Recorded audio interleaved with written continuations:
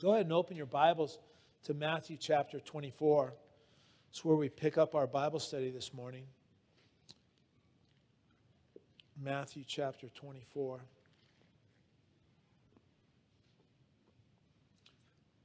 And we pick up the reading in verse 27.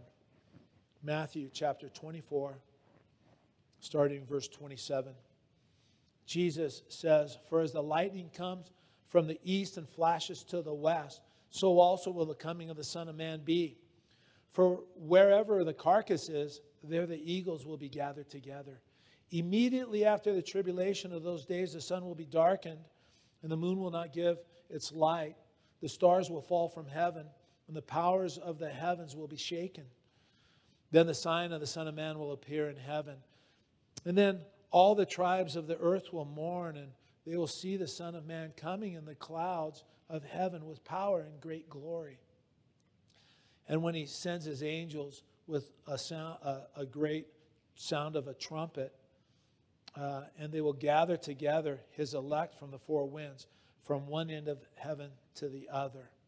So we've been looking at the teaching given by Jesus to his disciples that's called the Olivet Discourse. It's called that because he gave it while being there on the Mount of Olives with his disciples.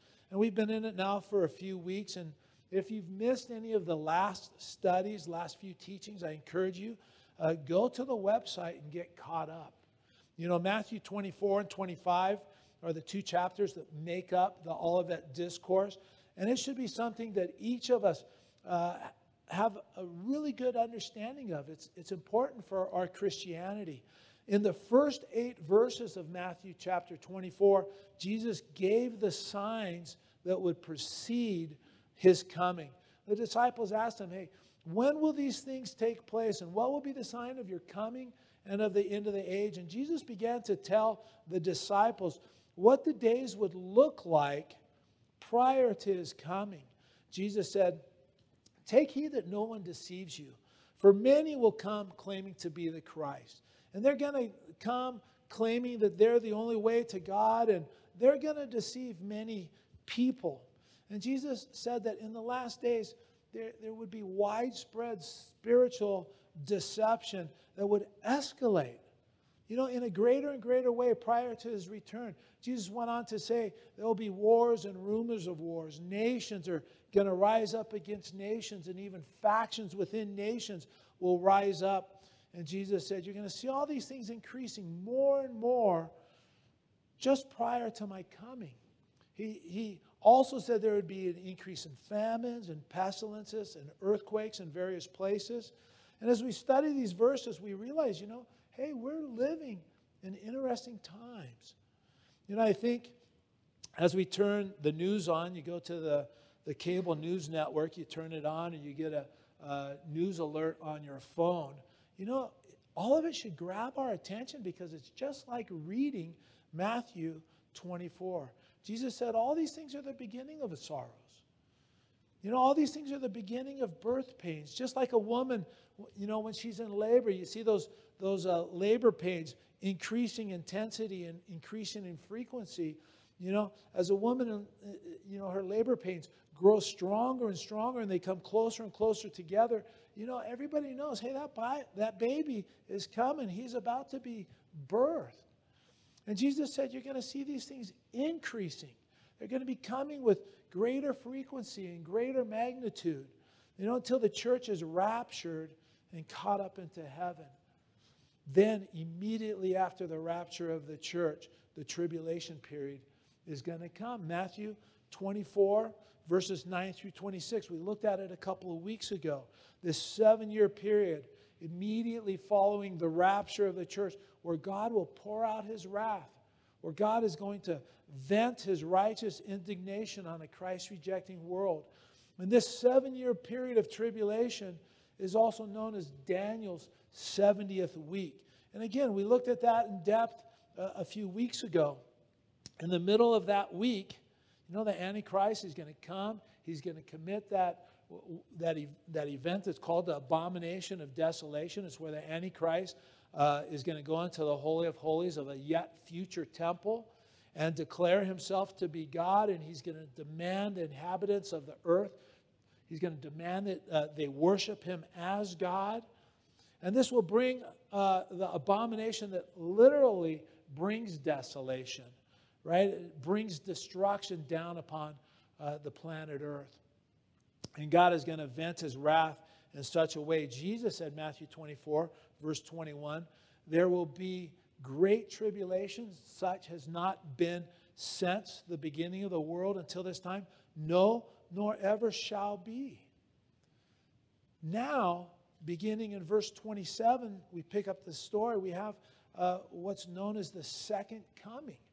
And today I'd like to talk about the differences between the rapture of the church and the second coming of Christ. I think a lot of people, have these two events confused in their minds. They don't understand the rapture of the church, which occurs immediately before the tribulation.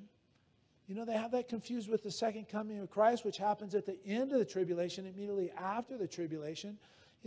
They're confused, and they don't understand that these are two entirely different events. So we're going to talk about these two different events this morning. To start, I want you to see that the second coming of Christ is going to be a visible coming. Everybody in the entire world, the whole world will see Jesus when he comes again. Matthew 24, verse 27. For as the lightning comes from the east and flashes to the west, so also will the coming of the Son of Man be. It's going to be something that everyone sees. And again, look down a little bit further. Look at verse 30. Then the Son of Man will appear in heaven, and then all the tribes of the earth will mourn, and they will see the Son of Man coming on the clouds of heaven with power and great glory. The second coming is something that all the tribes of the earth are going to see. Revelation 1, verse 7 says, behold, he is coming with the clouds, and every eye will see him. So the first thing we want to notice this morning is that the second coming is going to be a visible event that the whole world is going to see. Every eye is going to see it. On the other hand, though, the rapture is not going to be a visible event that everyone will see. The rapture will be a secret snatching away of those who have placed their faith in Jesus Christ as their Savior. 1 Thessalonians 5:2 says, and I hope you're taking notes so you can refer back to these things and check these things out for yourselves, right? But 1 Thessalonians 5:2 says, for you yourselves know perfectly that the day of the Lord so comes as a thief in the night. Jesus' coming is going to be likened to a thief coming at night. It's a reference to the rapture of the church here. Now, again, let me just ask you, how does a thief come? Does he announce his coming? Does he take an ad? Hey, I'm going to visit, the Kent's house this Thursday at 8:30 p.m. I hope they're not home.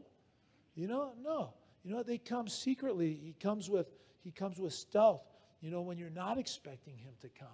Now look down a little further in Matthew 24. Look at verses 40 through 44. It says, then two men will be in the field, one will be taken and the other left. Two women will be grinding at the mill, one will be taken and the other left. Watch therefore, for you do not know when your Lord is coming. But know this, that if the master of the house had known what hour the thief would come, he would have watched and not allowed his house to be broken into. Therefore, you also be ready, for the Son of Man is coming in an hour you do not expect. The difference between the rapture and the second coming of Christ. The whole world will see Jesus coming at his second coming, but the rapture, on the other hand, will be a secret catching away, a snatching away of believers only. Two men will be walking through the field. One will be taken, the other will be left. Two women will be working, they're grinding flour. One will be taken, the other will be left. The Lord is going to come as a thief in the night. It's at a time when you do not expect. I don't know about you, but sometimes I wonder, how is the world going to explain the disappearance of Christians when it happens. You know, I looked on the internet this morning. As of January 1, 2022, there are 332,403,650 people in the United States. You know, a conservative estimate is 15% of the population in the United States is truly Bible-believing, born-again Christians. So that when the rapture comes, it's going to be just shy of 50 million people that will disappear in an instant. You know, there are as many, it's estimated, as 2 billion people on planet Earth that identify themselves as Christian. You know, even if 50% of that 2 billion is truly born-again, Bible-believing Christians, you know, that's 1 billion people worldwide that's going to disappear in an instant when the rapture happens. You know, how is the world going to explain what happened, you know, when so many people just disappear? What are they going to say? Well, you know, we've been talking about the New Age movement. A few weeks ago we talked about it. It's something that's become increasingly popular. You know, it's something that's gained a footing, especially here in the West, where spirituality has become something that's very attractive to many people. No, not the spirituality that comes from, you know, Jesus Christ. You know, the spirituality that's found in Jesus Christ. You know, that's too puritanical. That's too old-fashioned. That's just going backwards, right? They'd say, we need to find Christ in all of us. You know, we need to open up to the spirituality that's present within. We need to explore the realm that is beyond, where we're spiritual people, therefore we need to travel beyond ourselves. We need to learn to tap into the powers that are all around us in the universe. You know, our family, we used to live in Oregon, and I love Oregon. I love living there. I love going back there. When we go into Oregon, it's like a breath of fresh air. For us, Oregon is our home in the States. You know, in fact, Tina and we just drove. I went and got Tina in Washington, and last Friday we were driving back through Oregon, and we're just drinking in the beauty of that state. We love it. But it seems to me like there's a lot of tree-hugging, granola-eating people, hippies in Oregon. And believe me when I say that from a heart of love. Because I really do love the people of Oregon. I do really love Oregon. But I remember years ago when we lived there, there was a bumper sticker running around that said, "Have you hugged your mother today?" And then there's a picture of the earth.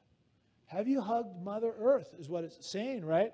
What's interesting is the teaching within the New Age movement is that Mother Earth is a spiritual entity, right? She's actually alive. In an article from thriveglobal.com regarding our relationship with Mother Earth, I read, Mother Earth is a part of a much larger celestial entity called Gaia, which is as alive as we are. Another New Age master writes, the planet is a living, breathing entity. It is an ancient and, in comparison with man, very advanced entity. It's a female entity. You know, the New Age movement teaches that Mother Earth is a spiritual being, and every so many hundreds of thousands of years, Mother Earth purges herself of all the impurities that exist upon her. She basically excretes all the impurities out of her. And I think it's interesting, in light of the rapture, who the world thinks the impurities are. You know what? Who said it? Yeah, you know what? One of many examples, NBC News published an article that caught my eye, July 27, 2020. The title of the article was, Racism Amongst White Christians is Higher Than Among the Non-Religious. That's no coincidence. That was the title. You know, you see, the problem in the world is Christians. Christians are the problem. You know, Christians aren't willing to go along with the flow. You know, they stand in the way of this new morality. You know, they're the ones that are keeping us back from the age of Aquarius. They're the ones that are standing in opposition to a new world order. And the world one day will cleanse herself of the impurities that exist upon her. Right? I think it's also interesting, again, this is my opinion, but I think it's also interesting what seems to me to be an increasing obsession, fascination with UFOs. We don't call them UFOs anymore. I don't know if you know, there's a new term for UFOs. It's UAPs. It's unidentified aerial phenomena. But it's interesting to me that there's been a noticeable rise in UFO sightings and abductions over the course of our lifetime. But I think especially within the last 20 or 30 years or so, you can't go into a grocery store and not notice that there's always some front page ad, regarding a UFO sighting or abduction right there as you're checking out. You might be thinking, okay, Gary, now you're going too far. Now it's just, everyone knows those tabloid stories, they're not true, And I agree with you, they're not. But now there's all kinds of television programs too, about UFOs and UFO sightings. And if you're interested, in my opinion, I personally believe that there are many genuine UFO sightings around the world. But I haven't seen anything that would make me believe that they're coming from another planet or another galaxy or whatever. I think personally, again, my opinion, I think it's part of a demonic deception that's going on. I think aliens may be the one way the world is going to try to explain what happens when the church is raptured. I don't know, you remember that movie a long time ago, Cocoon? I think it was 1985. All these old people, they're swimming in the pool with these cocoons. They're getting all young and stuff like that. And they just want to go be with the aliens. E.T. is coming back. Is it Richard Dreyfuss in Encounter of the Third Kind? I want to go. Beep, beep, beep, beep, beep. Whatever. I don't know. Anyway, on a serious note, though, I also believe that there are others that will realize that all that they were taught, everything they heard from Christians that had been witnessing to them about the rapture, when it occurs, they'll understand that the rapture is real. And they'll turn to the Lord, realizing what the Bible says had actually happened. Can you imagine? Can you imagine how sorrowful those people will be in that day? What a sobering thought that is. I think there will be people in that day who realize that, they've just been playing a game with the Lord. They put on the Christian face for Sundays, but never really knew the Lord, never really followed after Him, given their lives to Him. And then I think that, that they'll be left behind. I mean, to me, it's just so sobering. I mean, just imagine what that would be like to be left behind. Sometimes we joke about it. I've heard lots of stories from people, they're going someplace to meet their friends, and when they got there, they didn't see their friends, and they said jokingly that they thought they'd missed the rapture. I think it's not going to be something that anybody's going to joke about, though. When they understand that they actually missed the rapture of the church. The second coming is going to be a visible event that the whole world is going to see, where the rapture is going to be a secret snatching away. The second thing I want you to see is at the second coming, Jesus is coming in judgment with His church. Look at verse 28, Matthew 24:28. For wherever the carcass is, there the eagles will be gathered together. I mentioned this a few weeks ago. This is a figure of speech that carries with it the idea when judgment is ripe, it will certainly come. It's a phrase that speaks of judgment, carcasses, and eagles feeding on their flesh. Okay, this is a reference to Revelation 19. So keep your finger here in Matthew 24 and turn with me to Revelation 19. In Revelation 19, we see the second coming and the specific event that leads up to the second coming. It's the Battle of Armageddon, which is going to precede the coming of our Lord when He comes in judgment with His church. So, chapter 19, Revelation 19, starting in verse 11.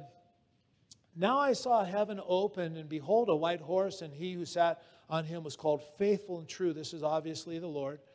And in righteousness he judges and makes war. His eyes are like a flame of fire, and on his head were many crowns. He had a name written that no one knew except himself. He was clothed with a robe dipped in blood, and his name is called the Word of God. And the armies in heaven, clothed in fine linen, white and clean, followed him on white horses. That's a reference to us. That's the church. It's very clear, right? No other group in Scripture is clothed in fine white linen but the church. The church has been justified by placing your faith in Christ. God declares that you're not guilty. You've been justified in Christ. And now God sees you as righteous, right? We see here the Lord is returning, and the army's returning with him, clothed in fine white linen. Verse 15. Now out of his mouth goes a sharp sword, that with it he should strike the nations, and he himself will rule them with a rod of iron. And here we have just this graphic picture of judgment. He himself treads the winepress of the fierceness and wrath of Almighty God. We see here his judgments compared to the crushing of a winepress. Verse 16, and he has on his robe and on his thigh a name written, King of Kings and Lord of Lords. Then I saw an angel standing in the sun, and he cried with a loud voice, saying to all the birds that fly in the midst of heaven, come and gather together for the supper of the great God, that you may eat the flesh of kings, the flesh of captains, the flesh of mighty men, the flesh of horses, and of those who sit on them, and the flesh of all people, free and slave, both small and great. And I saw the beast, speaking of the Antichrist, the kings of the earth and their armies gathered together to make war against him who sat on the horse and against his army. Then the beast was captured, and with him the false prophet who worked signs in his presence, by which he deceived those who received the mark of the beast and those who worshipped his image. These two were cast alive into the lake of fire, burning with brimstone. And the rest were killed with the sword which proceeded from the mouth of him who sat on the horse, and all the birds filled with their flesh. Now turn back to Matthew 24. Matthew 24, verse 28.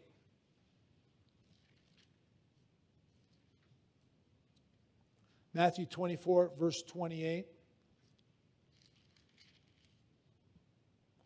For wherever the carcass is, there the eagles will be gathered together. Again, this is a reference to the second coming, when Jesus is going to come with his church in judgment.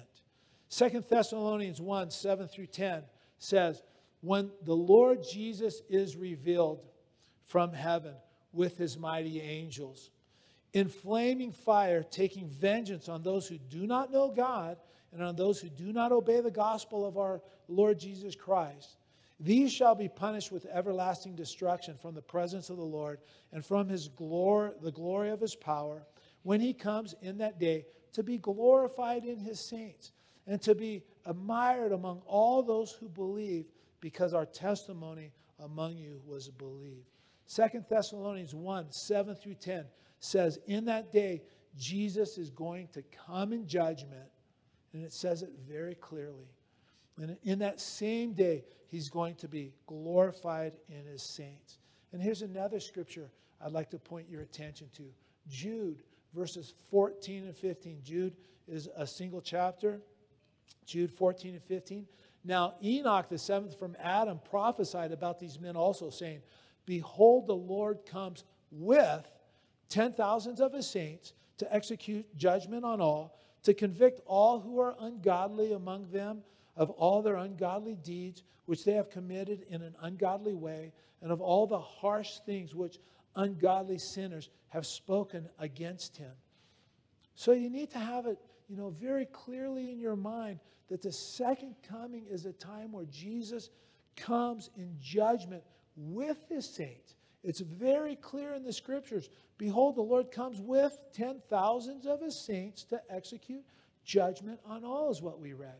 And on the other hand, the rapture of the church is not Jesus coming with his saints in judgment, but it's Jesus coming for his saints.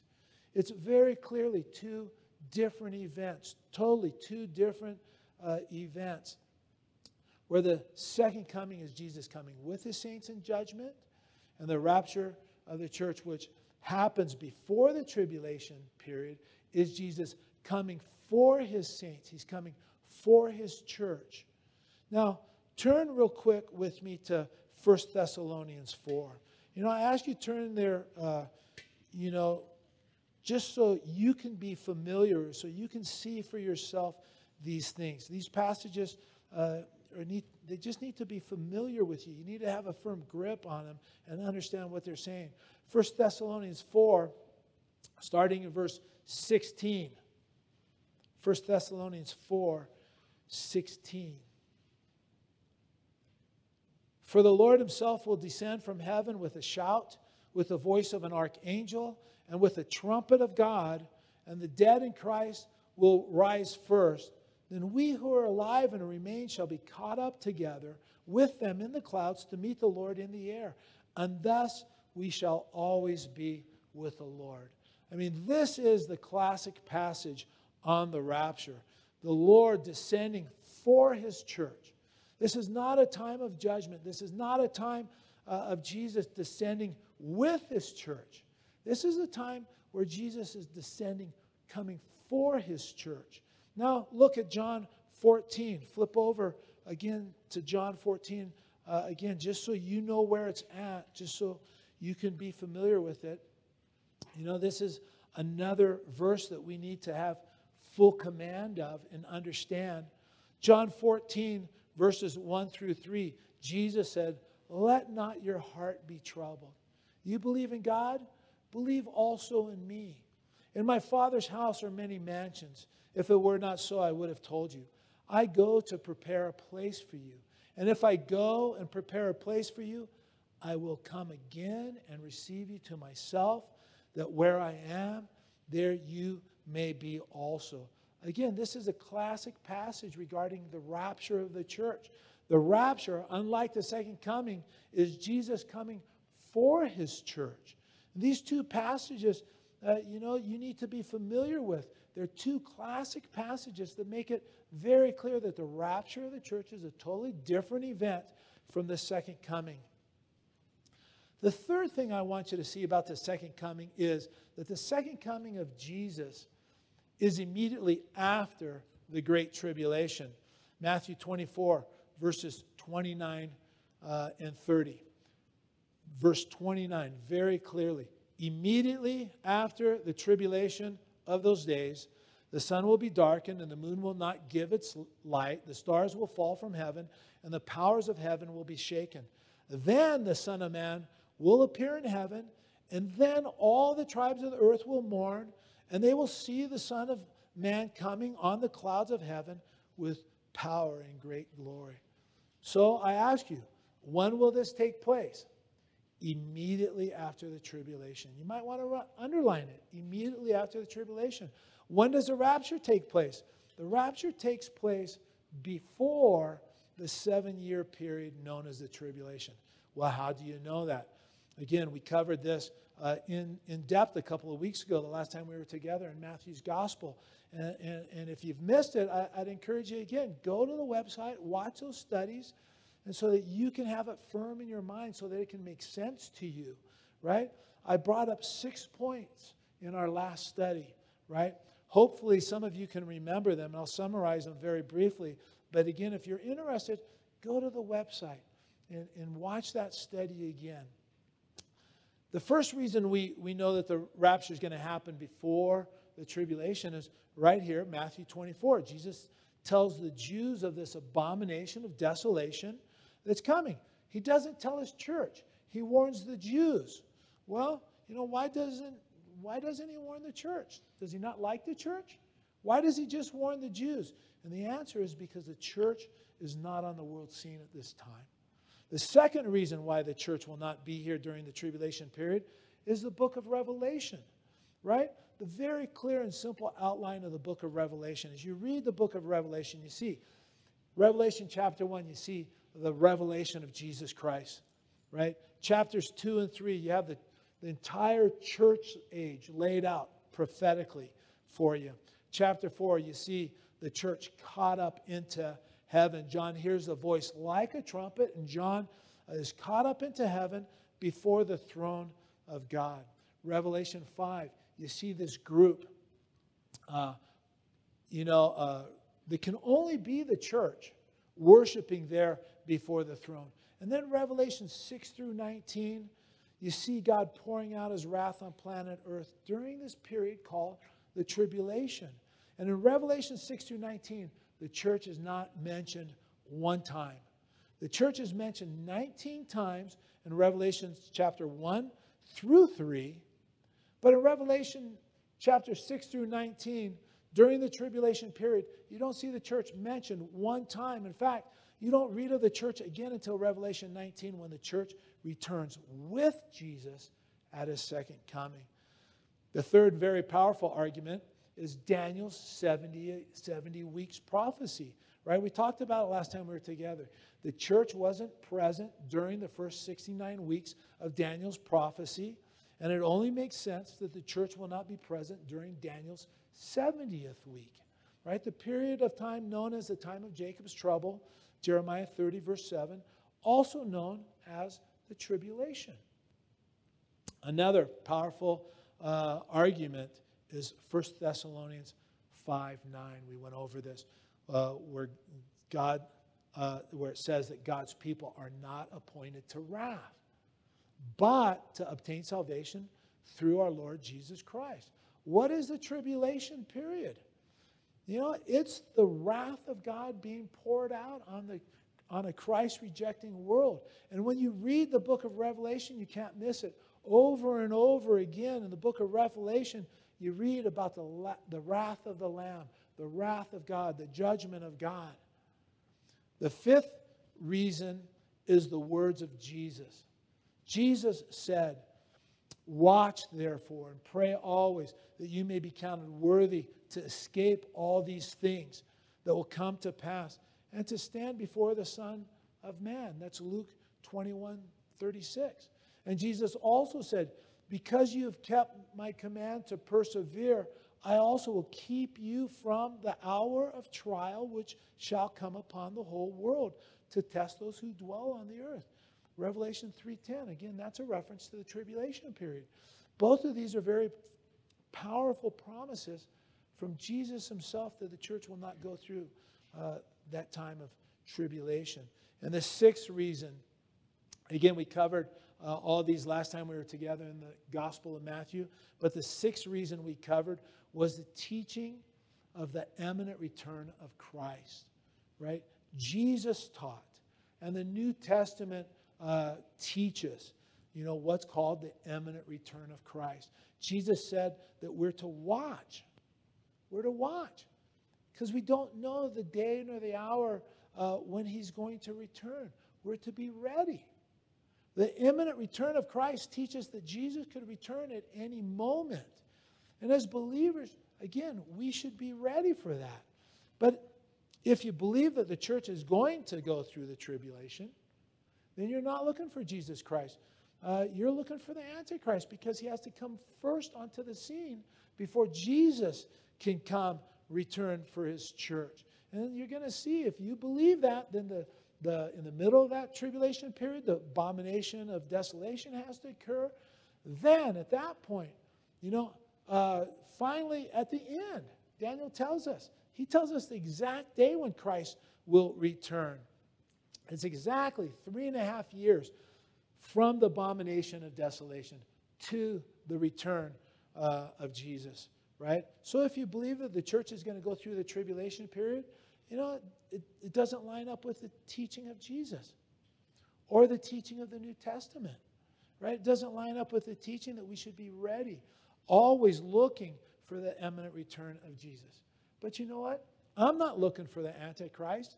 That's not the next thing that's going to happen. I'm looking for Jesus Christ.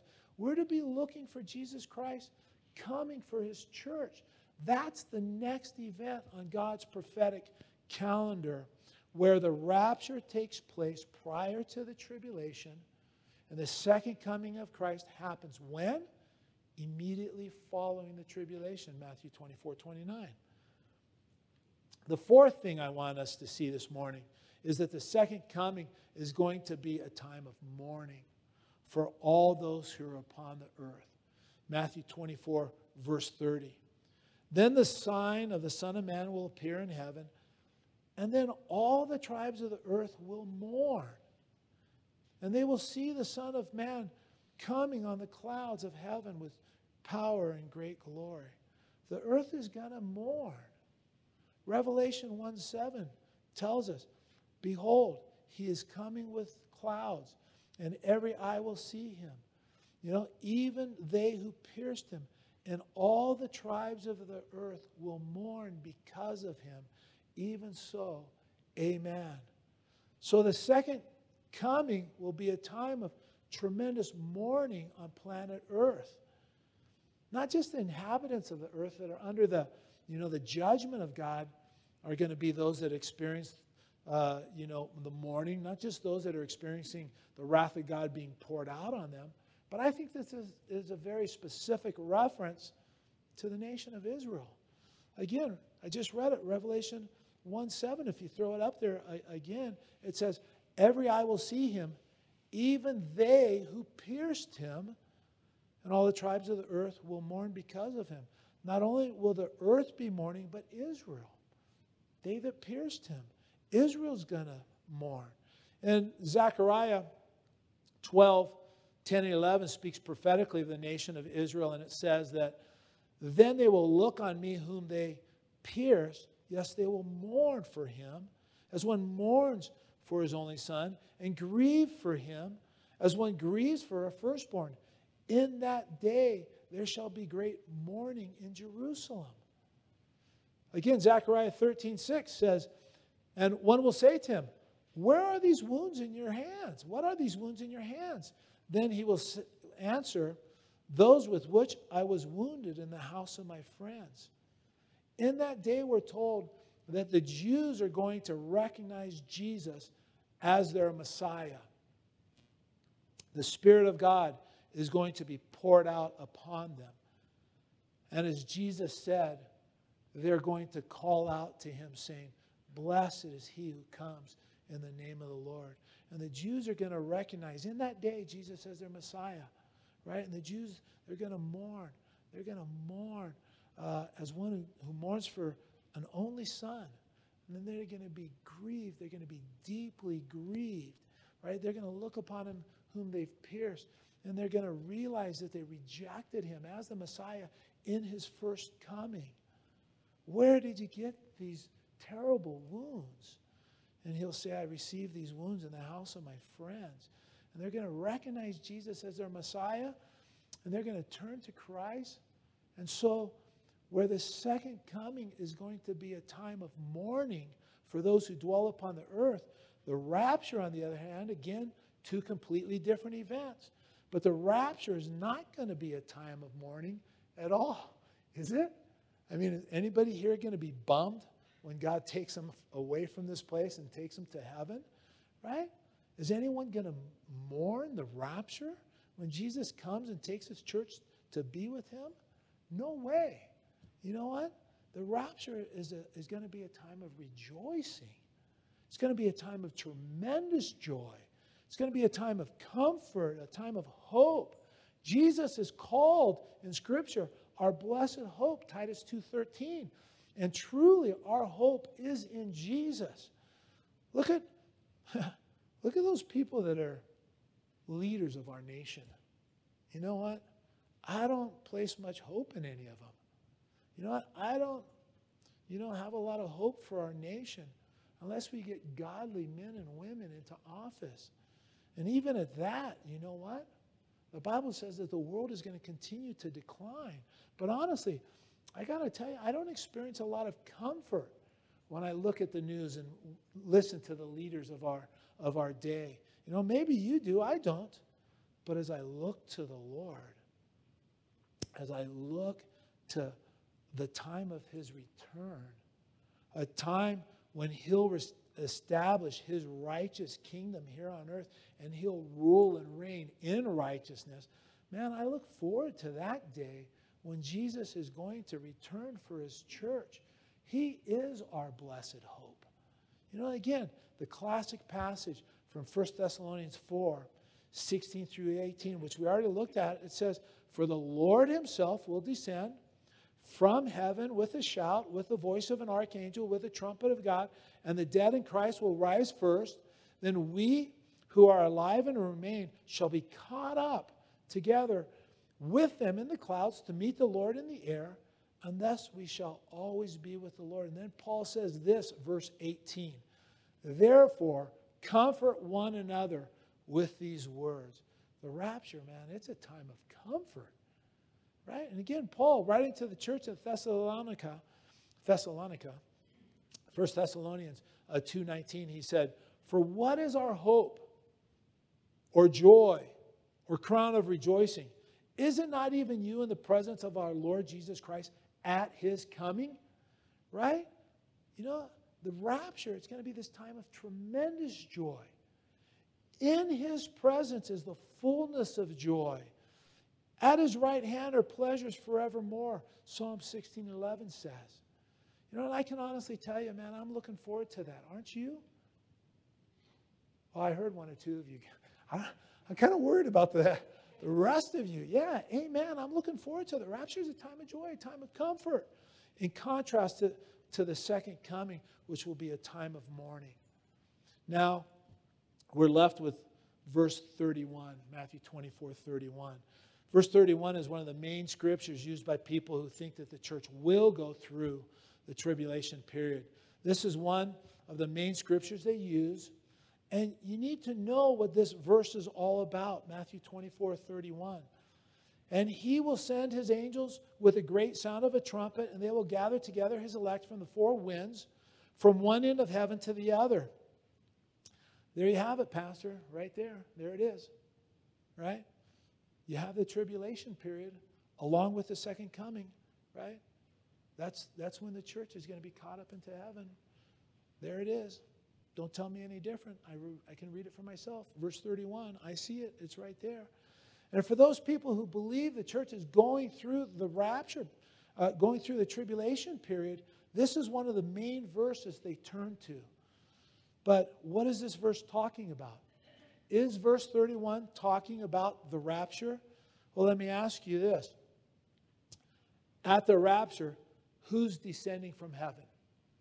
Well, we've already read it a couple times. It's the Lord himself who will descend, right? He's coming for his bride. He's coming for his church. In reality, that's the beginning of the marriage supper of the Lamb, where the Lord returns for his church, for his bride. And by the way, just as a side note, it's interesting what Alfred Edersheim says. It's one of the most foremost scholars of Jewish social life.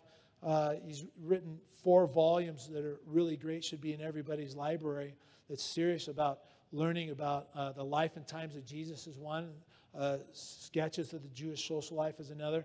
But he says, in regards to a Hebrew wedding, the bridegroom, right, is able to come at any moment within a designated period of time. Within that designated period of time, the bride has to be ready. She has to be ready at any moment. Morning, midday, evening, even in the middle of the night. She has to be prepared and ready for the coming of the bridegroom. Then, at a specific time, the father, the specific time only known to the father, tells his son to go and get his bride. And the bridegroom will come with his friends, right? And they'll come with his friends. The bridegroom, they blow the trumpets and they cry out, "The bridegroom is coming, the bridegroom is coming." And the bride and her handmaids, right, they go out to meet the bridegroom. And then he takes his bride to his father's house, where there's a chamber prepared specifically for that new couple, where they consummate the marriage. And Alfred Edersheim, he goes on to say that the celebration then lasts for 7 days. All the friends of the family, all the family from all around would come and they would feast and pray for 7 days. And during the 7-day period, the groom and the new bride, they would just spend intimate time together in their bridal chamber alone. The groom would come and go from time to time, but the bride would never come out. Not until the end of the 7 days. And in their bridal chamber, they would just be pampered. Right? In those days, they didn't have Hiltons or Ritz-Carltons. Whatever inns they had, they were expensive. So in those days, they would spend their honeymoon period in their father's house. And at the end of the 7 days, the groom would come out into public again, but this time with his bride. This would be the first time that he was seen with his bride. And man, what an interesting parallel that is, because that's exactly what the Scripture says is going to happen with the church. Jesus Christ is going to return for his bride. And he's not going to return to the earth, but his bride is going to go out and meet him in the air. And then he'll lead us into his Father's house where there are many mansions, where we're going to enjoy a 7-year honeymoon period with the Lord. While back on earth, God's wrath is being poured out. And at the end of the 7 years, Jesus will appear on the world scene again with his bride, right? Clothed in fine white linen. His bride, the armies of heaven, we read. What a beautiful picture a Hebrew wedding is of what's going to happen. But at the rapture, we see that it's the Lord himself that will descend, coming for his bride. But here in verse 31, it's not the Lord who is descending, it's the angels who are sent out to gather the elect. So what we see here is a different event being described. Secondly, at the rapture, the Lord himself will descend from heaven with a shout, with the voice of the archangel, with a trumpet of God. It's very specific there in 1 Thessalonians. But here in Matthew 24:31, again, we see that it's not Jesus descending for his bride, but it's angels being sent out. And they're not sent out with the trumpet of God, but with a great sound of a trumpet. So it's even a different trumpet that's being described here. And then finally in verse 31, we're told that they're going to gather together his elect from the four winds. That means, north, south, east, and west. Every place under, from one end of heaven to the other, every place on the face of the earth, they're going to be gathered together. And so the angels are going to go and gather the elect. Well, who are the elect? I would suggest to you that it's talking about the Jewish people. And you might say, I don't see how you can prove that. You could just as easily say that it's talking about the church. We're his elect also. And to that, I'd say, yeah, you could say that, except Jesus in verse 31 is quoting from 3 Old Testament passages. And those 3 Old Testament passages are not referring to the church.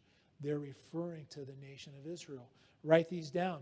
Deuteronomy 30, verse 3 and 4 says, "The Lord your God will bring you back from captivity and have compassion on you and gather you again from all the nations where the Lord your God has scattered you. If any of you are driven out to the farthest parts under heaven, from there the Lord your God will gather you." Isaiah 27, 12 and 13 says, "And it shall come to pass in that day, you will be gathered one by one, O you children of Israel. So it shall be in that day. The great trumpet will be blown." Isaiah 11:12 says, "He will set up a banner for the nations and will assemble the outcasts of Israel and gather together the dispersed of Judah, of Israel, from the 4 corners of the earth." So very clearly, Jesus is quoting from these 3 Old Testament passages referring to the Jews. These promises are given to the nation of Israel. So what verse 31 is describing is not the rapture of the church, but a time where the Lord will send out his angels to gather the nation of Israel as they turn to him, as they recognize him as the Messiah, as they cry out to him, "Blessed is he who comes in the name of the Lord." The Lord is going to send out his angels. He's going to gather them together. He's going to protect them. And then he's going to usher them into the millennial kingdom, that 1,000-year literal 1,000-year reign of Christ here on the earth. And Lord willing, we'll get into that next week. That's our next study. So verse 31, it does not speak about the rapture. It's speaking about the second coming. So I hope that as you look back over these verses, you have a clear understanding of the differences between the second coming and the rapture. And as you scan over your notes, you look at verse 27, and you see that the second coming is going to be a visible event, a visible coming, where the rapture is going to be a secret snatching away of the church. In verse 28, you see the second coming is going to be coming in judgment, right? Where the rapture, on the other hand, is not going to be a coming in judgment with the saints. The rapture is going to be his coming before the judgment for his saints. And in verse 29, you see the second coming is immediately after the tribulation. And I hope you realize that the rapture is immediately before the tribulation. And in verse 30, you see that the second coming is going to be a time of tremendous mourning. And we realize, and our spirit witnesses to the fact that the rapture is going to be a time of joy and comfort. And finally, you can look back at verse 31, and I hope you can explain to someone who says, that's not talking about the rapture, that verse is talking about the second coming. I hope you can say, no, let me show you what that verse is talking about. Let me show you why that's not what it's, I'm sorry, did I say that right? No. Opposite. Do-over. That's not talking about the rapture. That's talking about the second coming. If somebody says that is talking about the rapture, you can say, no, it's not. Let me explain to you why. So I hope you have these two events clear in your mind. I hope it's just crystal clear for you. And again, as we're studying this together, man, we can't help but realize we're living in interesting times, right? You look at the things that are happening all around us here today, and you realize that it's just as Jesus said it would be prior to his return for his church.